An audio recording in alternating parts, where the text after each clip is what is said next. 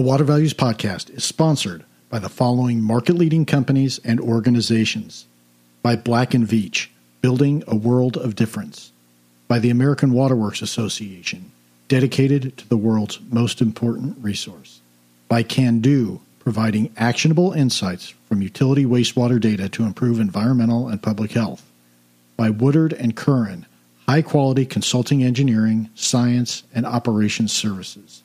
By Intera, innovation and stewardship for a sustainable tomorrow. And by Xylem, let's solve water. This is session 196.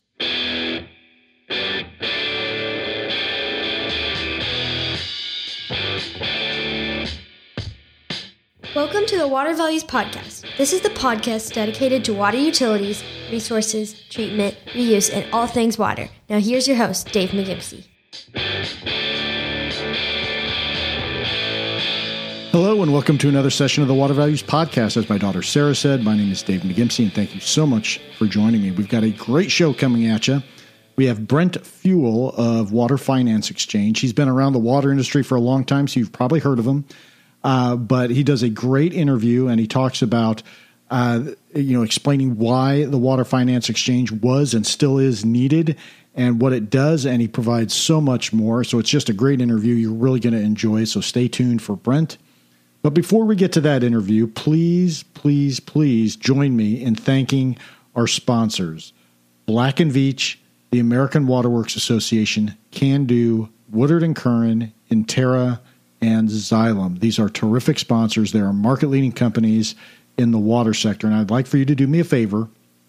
If you work for or with any of these sponsors, please thank your contact, thank your boss at the sponsor firm, and tell them that you appreciate their leadership in the industry through the sponsorship, whether that's just thought leadership or water education or whatever angle you're appreciative of. Please let them know, and you would be surprised how far that simple note of thanks will go. And as long as you're letting the sponsors know you appreciate their support of water industry education and thought leadership, why not leave a rating and review on Apple Podcasts, Stitcher, CastBox, or whatever other podcast directory you're accessing the podcast on? It would be greatly appreciated, and of course will help others find out about the podcast. Now it's on to our feature guest, Brent Fewell of the Water Finance Exchange. So let's get that water flowing. Well, Brent, welcome to the Water Values Podcast. Great to have you on. How you doing? Well, thank you, David. I'm really pleased to be with you today. Terrific. So, Brent, you are a new guest to the podcast. Could you give us a little thumbnail on your background and how you got interested in water? Oh, certainly, David. Well, I'm passionate about water. I'm an environmental lawyer based in the D.C. area. I was a young environmental professional many moons ago, working at a consulting firm, trying to clean up contaminated properties and surface water and deal with drinking water contamination, and then had the opportunity in the Bush administration to join EPA as the Deputy Assistant Administrator for the Office of Water, where I helped to oversee the drinking water, the national drinking water and surface water programs. And so throughout my career, I've always really kind of gravitated to water issues, and particularly helping communities that are really struggling to find a path to providing viable drinking water resources. So, it's just, there's so many issues out there right now that communities are facing across the country with the water crisis, as many of know about. And so, I'm just really excited to be working with so many other thoughtful and bright minds to try to bring some solutions to the challenges that bear. Yeah, you mentioned struggling systems, some small and mid-sized systems. What are you doing now to help those small and mid-sized systems? So the latest effort that I've been involved with is launching the Water Finance Exchange, which we launched last fall. It's a 501c3 organization that I help to run with my colleague Hank Habit, and the sole focus of the Water Finance Exchange is to really be a catalyst for new water deals, to develop a water pipeline, so to speak, of deals that will help communities fund their water projects. As we know, there are hundreds, if not thousands, of communities out there right now that are struggling to maintain stormwater, wastewater, drinking water systems. And so the idea behind the Water Finance Exchange is really to identify some communities that, first of all, recognize that they've got a problem and they need help. They need help with finding financing, whether it's public or private financing. And so our goal is to go in and work with these communities and advocate on their behalf to find sources of funding, but also not just financing, but also to be a navigator of sorts and an advisor to them on helping to address any barriers to getting them kind of through the pre-development stage of their projects, so that they can then seek funding and really remove those barriers to whether it's SRF funding or perhaps even private sector funding for those projects. Right, and so is the Water Finance Exchange is it a kind of a clearinghouse to get that funding, or is it just a connector? I mean, what exactly is it? Yeah, go ahead. It's both. So we are funded through philanthropic sources, and these sources of philanthropic funds are really trying to figure out how best to match philanthropy with public and private financing, so we can really kind of scale up the opportunities to help these communities. So we do have folks can find us on our website. We have a letter, an application for letters of interest for communities that may be struggling to figure out how to even get off of the starting block of figuring out what to do next as far as seeking fundings. We're working with a lot of smaller communities, although over time we will be working with larger communities. Our sweet spot right now is our communities, rural and smaller communities between up to 20 to 30,000, but as small as even 3,000 or 4,000 connections. So we help these communities kind of identify what their needs are. We don't come in we're not selling anything, first of all, and we realize that many of these communities really need a trusted advisor and team who can help them identify, first of all, what their needs are, what the opportunities that exist out there to help them kind of connect with, whether it's working with USDA through their rural financing programs, or the state SRF funds, or even private financiers who are interested in helping these communities. So we are a connector. We have not only a board of directors, but we have advisors who basically who have many different backgrounds, whether it's a legal background. Many of these communities, when they're looking at projects, perhaps even regionalizing or connecting with nearby communities, will need legal advice. They will also need financial advice, and they will engineering. And so our advisors actually work with us to work with these communities, again, to identify first and foremost what the challenges are, and then what the solutions may be. Yeah. So, Brent, how do you view the challenges faced by these smaller communities? Well, as you can appreciate, David, they are multivariate, the challenges, and it runs the whole gamut. No community is the same. But, first and foremost, many of these communities are struggling to even find the financing. As your listeners are well aware, there's an estimate of $1 trillion shortfall in the amount of funding that we as a nation, are investing in the communities across the U.S. And so many times these communities don't even know where to begin. But like I said, water finance, there's many communities out there. Many of them simply, some of them don't recognize the problem, but many of them do. Many of them are beginning to raise their hand and say, listen, we need help. I think historically, one of the challenges, I think the EPA and the states and others who are very committed to addressing this problem, one of the challenges has been that a lot of these communities have simply, many of them have sat back and waited for funding. I mean, one of the biggest challenges that if you talk to the states is in the form of grant funding. Historically, EPA over the last 30 or 40 years and the federal government have provided a substantial amount of subsidies to communities. And I think anytime you've got communities who are cash strapped and have lots of debt challenges, don't want to go deeper into debt or take on additional debt service, or oftentimes kind of wait for those federal subsidies in the form of grants. As we know, the problem is so large right now that most of those communities, there's simply not enough grant funding out there.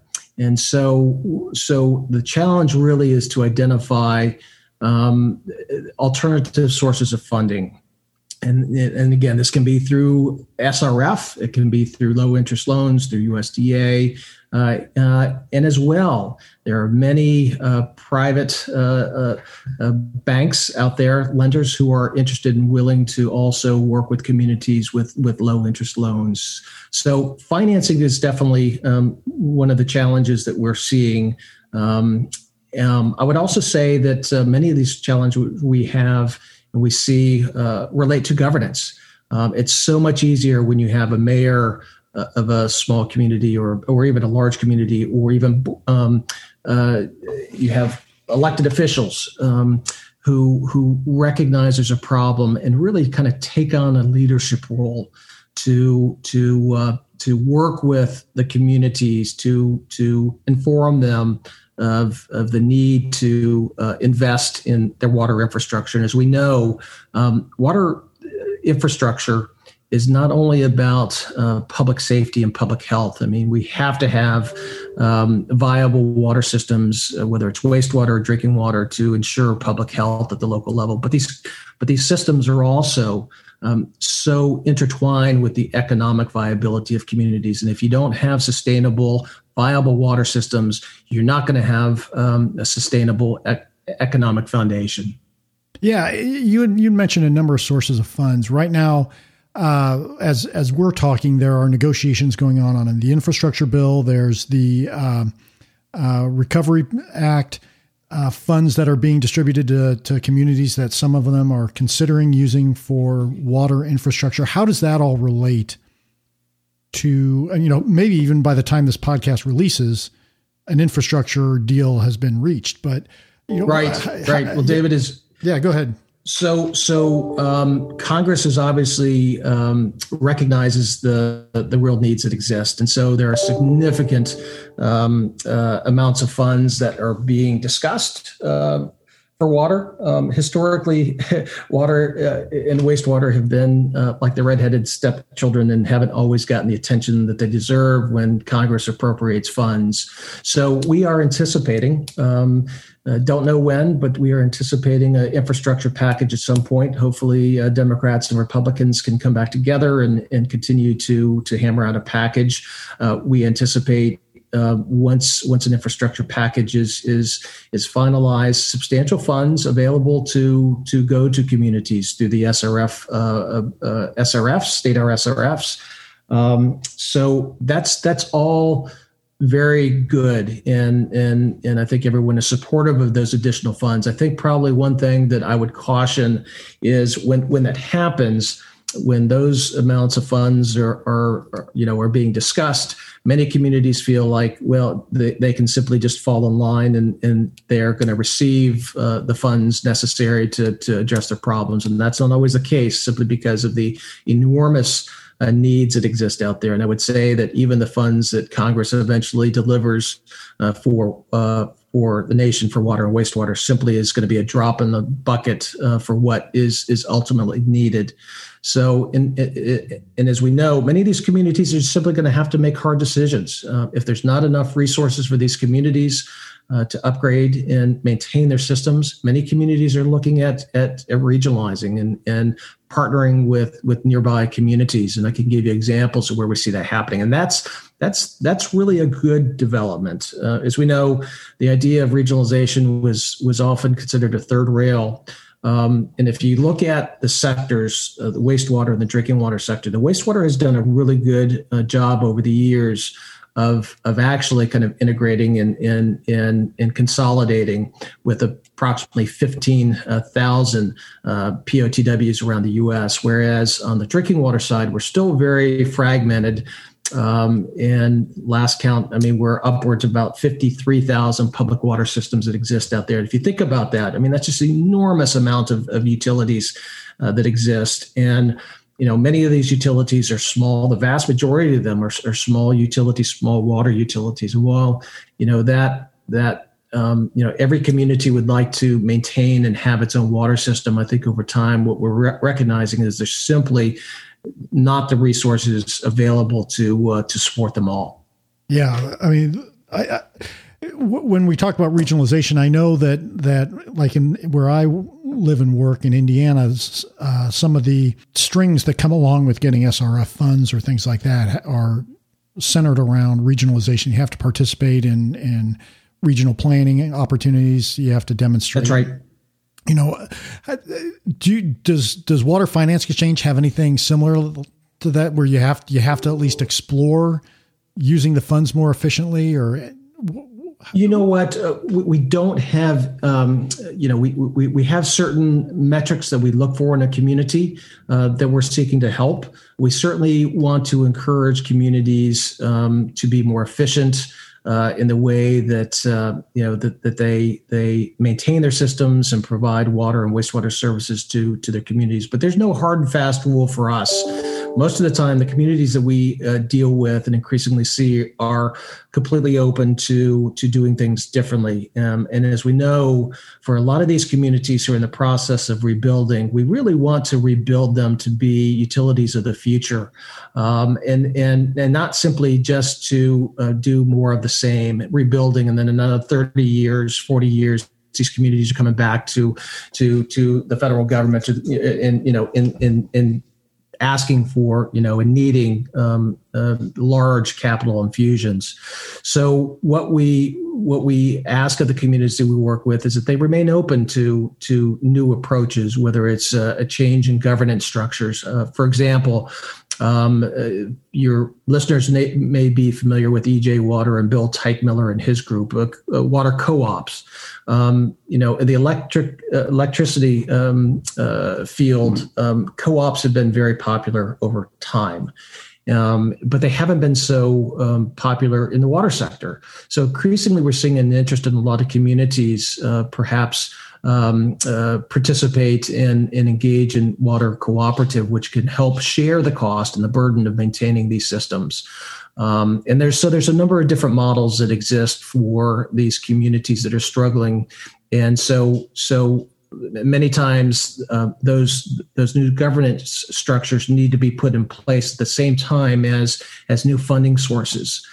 So there are a lot of new developments out there, and it's very exciting. But communities have to be open to change, and change, as we know, change is not always easy for communities. Yeah, especially when you talk about regionalization and communities start feeling like they're going to lose their identity if they sell or merge, absolutely, or anything like that. Any That's thoughts exactly on right. getting over that hump? Well, I think you're right that many communities have historically wanted to maintain those systems, their identity, and also control over drinking water systems and wastewater systems has been very important historically. And I think what we're seeing is simply as regulations become more complex, more costly, communities are recognizing that in many cases they simply don't have the resources. Many of them are simply throwing up their hands saying, we're done producing water or wastewater. We really want somebody else to come in and manage this. And what I would say is, many of these communities, the water co-ops are fantastic because they can share resources and share the burden.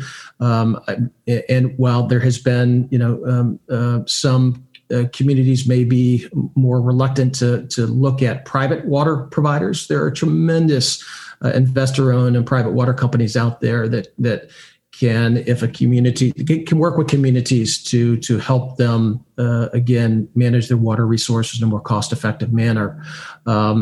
So there's just there's many different options that exist out there that communities need to begin to understand and explore. And like I said, there's never one size fits all.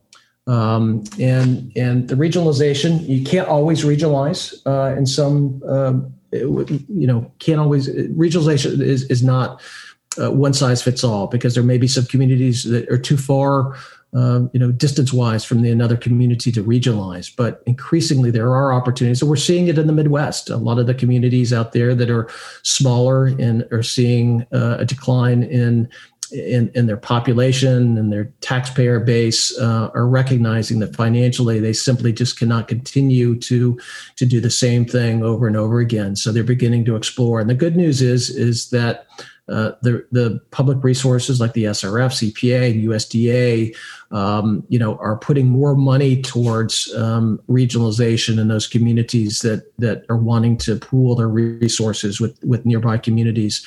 And long term, that's going to be it's going to be a strength to those communities that do that, simply because in many cases we recognize that regionalization can also help with attracting more businesses and helping to boost the local economies, not only at the local level but the regional level. Yeah, I agree with you that a lot of smaller communities are exploring the regionalization approach, and what I've noticed is that sometimes the communities wait too long until their backs are against the wall, and then it's the benefits they could have achieved if they'd explored it earlier have dissipated somewhat. Just because of the. That's exactly right. Yeah, go ahead. Yeah, no, I'm sorry, I didn't mean to interrupt you. Oh, that's no problem. And so I think I like your approach of helping getting folks to make sure they're open to regionalization so that they can take advantage of the opportunities when they arise, rather than kind of saying, no, we want to hold off, and then it might get too late where it's going to be such an expensive fix that it can't be supported by the ratepayer base. That's right. I mean, the expenses, but not only that, David, as you're aware, many of these communities are struggling with compliance, and many of them are in significant either non-compliance or significant non-compliance. And if you go to EPA's database Echo, you'll discover that there are over 3,000 public water systems in the U.S. that are in significant noncompliance. Many of these are smaller, but they can span the whole gamut, including very large systems. And as we recognize, systems that are in noncompliance really put the public health at risk. And so there's going to be an increased focus by EPA in the states to urge and compel these communities that are in non-compliance to find a way out, to do something differently. We can no longer just kick the can down the road. And, many of these communities have been struggling to do the right thing, and they just, it takes a little bit of courage to reach out to somebody else and say, listen, we've tried, we can't do it. We need additional support, technical resources, financial resources, but we're committed to doing the right thing. And I think, what I'm excited about we're starting to see more communities be very proactive and raise their hand. For the longest time, a lot of communities would simply just keep their heads down in the bunker, and they would not be proactive at finding solutions simply because they were scared to take on either more debt, or they didn't know where to even begin the process of seeking help. So that's where the Water Finance Exchange, that's kind of where we think the model that we have can help that, and it can connect these communities to the resources that they might need. And I'll give you a perfect example of that. Yeah. In Illinois, we're helping 5 communities actually regionalize, small communities. And many of your listeners are familiar with the Flint crisis and the lead in drinking water. It's a big issue with many communities. And after Flint occurred, there was obviously a greater focus on those communities where elevated lead in drinking water could be an issue, and so what happened were states began to impose more regulations and requirements on communities that were seeking to change their water sources. And when you regionalize, you're obviously, some of the communities are changing their sources of water. So that raises concerns about, what's the effect of the new water source on the pipes and the potential for increased lead? What we began to see happen in some of these states was, a greater focus by the regulators, but also greater delay in decisions, simply because the regulators were not always certain or clear about the impacts of changing water sources. And they were, many states are requiring more corrosion control studies, as EPA is through new rulemaking. And that's all good. But the delay that we started to see in states making decisions to approve new water sources and approve regionalization, the delay has become a real problem. So what we did with these communities is actually reached out to EPA. We reached out to AWWA and say, listen, can you work with WFX in these communities and even the state to identify ways to facilitate and to expedite regionalization without the risks of, without foregoing the precautions necessary to evaluate new water sources and the potential risks of lead. And so, we have started that process in this, in this regionalization project in Illinois that we're happy to support. So WFX is not only there to help provide ideas and potential solutions on financing. We're also there to just help remove barriers. And in many cases, a lot of these communities that we see, have gotten to like the 5-yard line with their projects, and they simply just can't finish, pushing the ball across the end zone to get the financing in order to attract the financing necessary. And so, we continue to look for those communities again that recognize they have a problem and are wanting some help to get it across the finish line. Right. You said you started last fall. What kind of lessons have you learned over the last 9 months or so? Well, I think probably what we've recognized is that, and we kind of knew this coming in, but we really kind of reinforced every community is different. And so the needs are different, the personalities are different, the amount of internal resources and understanding of the challenges and the opportunities are different. We also recognize the need for pre-development funds, that many of these communities simply didn't even have the resources to pursue SRF funding. And so we've spent a lot of time educating ourselves, talking with the state SRFs, with USDA and the EPA. And what I would also say is, we're not there to displace any institution or existing organization. There are many fine organizations out there that are focusing on the same things we are. We simply want to continue to be resource and work with the existing sources that exist out there, and to simply help them, whether it's the SRFs. So what we recognized too, and another thing we learned was so many of these communities that have applied for SRF funds or USDA funds simply kind of fall through the cracks. They apply, and year after year, there's no funding available for them. Or in some cases, in some states, we have there's an oversubscription of the SRFs in some states, and in other states, they're trying to get more communities to sign up. And so, part of that is kind of educating communities on what they need to do in order to seek public financing. Awesome. Well, Brent, you've been awesome. I think this water finance exchange idea is a great one, and it's been tremendous talking with you. What would your leave behind message be? Leave behind message would be it really is going to take leadership. So those, David, like you, and in what you do through this podcast, it's going to take education and leadership of those that are passionate about this to work together. I think, historically, David, as you can appreciate, the water sector has been very siloed. So we've had wastewater, drinking water, and privates and publics and rurals and urbans. And, we ultimately need to break down those barriers and recognize that, the sole focus and goal is to provide safe, clean water to these communities.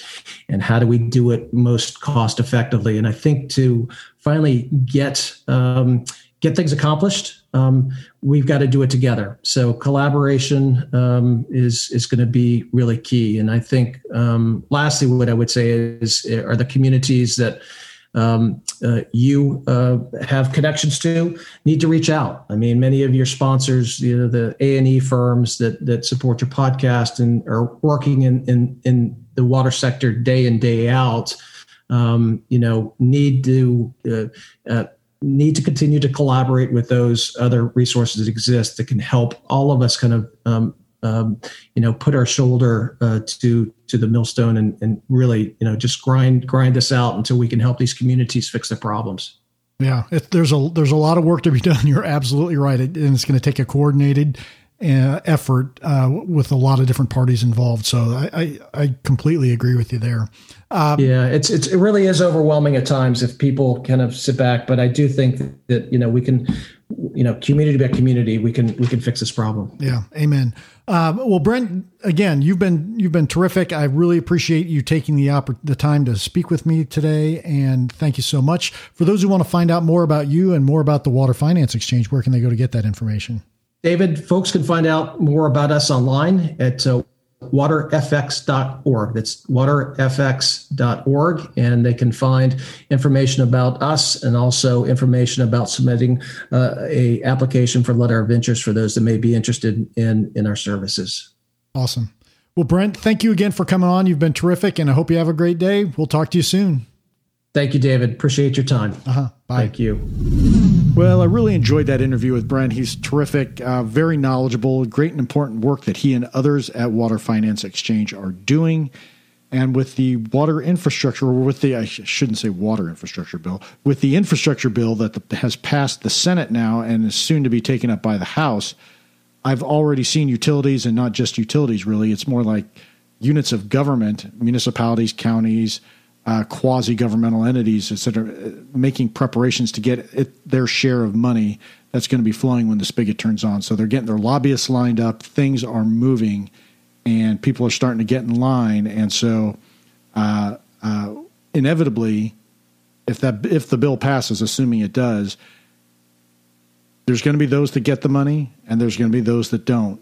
And the valuable services provided by Water Finance Exchange are really going to be needed by those that are not getting their share of the funds. So I'd love to know what you thought about the interview. Please check out the show notes for this page. You can just Google the Water Values Podcast and click the first link that comes up. That'll take you to the landing page that where we live on the web, thanks to Bluefield Research, who kind of hosts our home on the web. Again, Bluefield Research and the Water Values Podcast are separate and independent entities. We are not one and the same. We are separate. We just have kind of a joint marketing arrangement. Again, just Google the Water Values Podcast, click the first link that comes up. You can also tweet about the podcast using the hashtag Water Values and tweet at me using my handle at DTM1993. You can email me at david.mcgimpsey@dentons.com, and you can sign up for the newsletter again at the landing page for the Water Values Podcast. You can also check out our LinkedIn page, join the group. It's pretty simple. Just, search for the Water Values Podcast. It should show up, and we'd love to have you in the community. So thank you again for tuning in, and a huge, huge, huge thank you to our sponsors. The 2021 sponsors of the Water Values Podcast include, again, Black & Veatch, the American Waterworks Association, Can Do, Woodard & Curran, Intera, and Xylem. Great companies, and we greatly appreciate their support of water industry thought leadership and water industry education. In closing, please remember to keep the core message of the Water Values Podcast in mind as you go about your daily business. Water is our most valuable resource, so please join me by going out into the world and acting like it.